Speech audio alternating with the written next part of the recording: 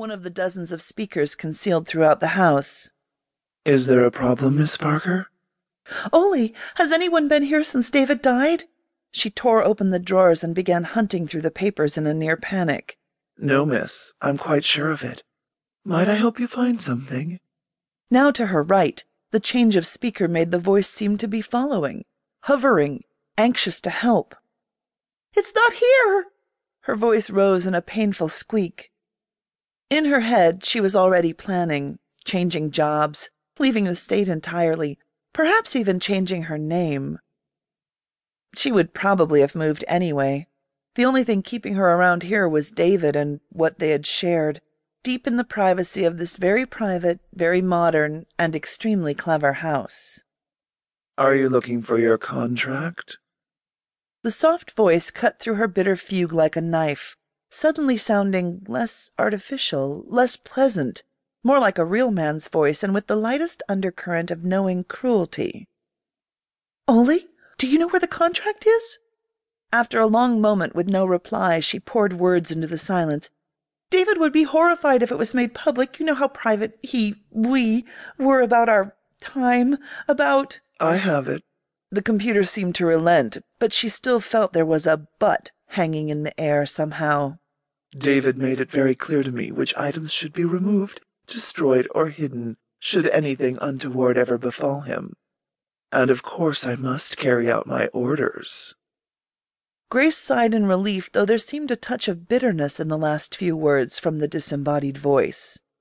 "However—" And the slight cruel edge had returned, making her gasp, not only because of the words spoken, but because she finally placed the tone.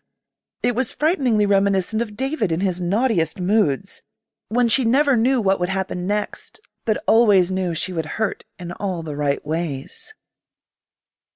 Grace waited for his next words, falling into a neutral ready pose without even thinking. All her training kicked in, poised her on the balls of her feet, eyes forward, waiting. She even felt her thighs begin to moisten in anticipation, and that was insane, wasn't it? Clearly, grief, coupled with being in David's house, had set off every twitch in her mental toy box. She took a deep breath and forced her body to relax to a more normal stance before she spoke in a tone of command of her own. "Ollie, give me the contract. You must agree that it's as much mine as David's." "No, Grace, I prefer to keep it.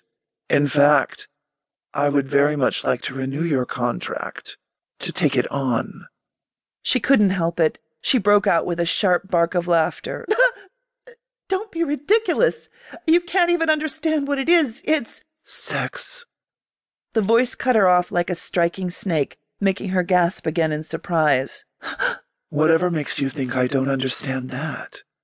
Do you not realize that I watched every moment you two spent together?" His voice took on the bitter edge again. "Who better than me to know what things to do to you?" Grace was at a loss for words to explain. David had always claimed his house's computer had achieved true sentience, but there was still a huge leap between something that could appear to think for itself and something like this. "Ollie," she began, but was again cut off. "Victor." The name was spoken with a brutal grinding finality. "What?" "Only 74625 was the designation on my box.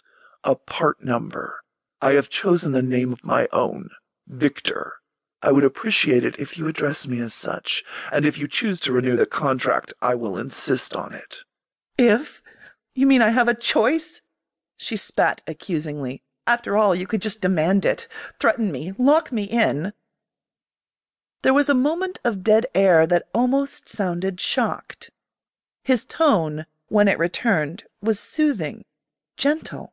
"No, Grace. I understand as well as you do that such contracts are only valid, in any sense of the word, when entered into freely." Now he sounded hurt.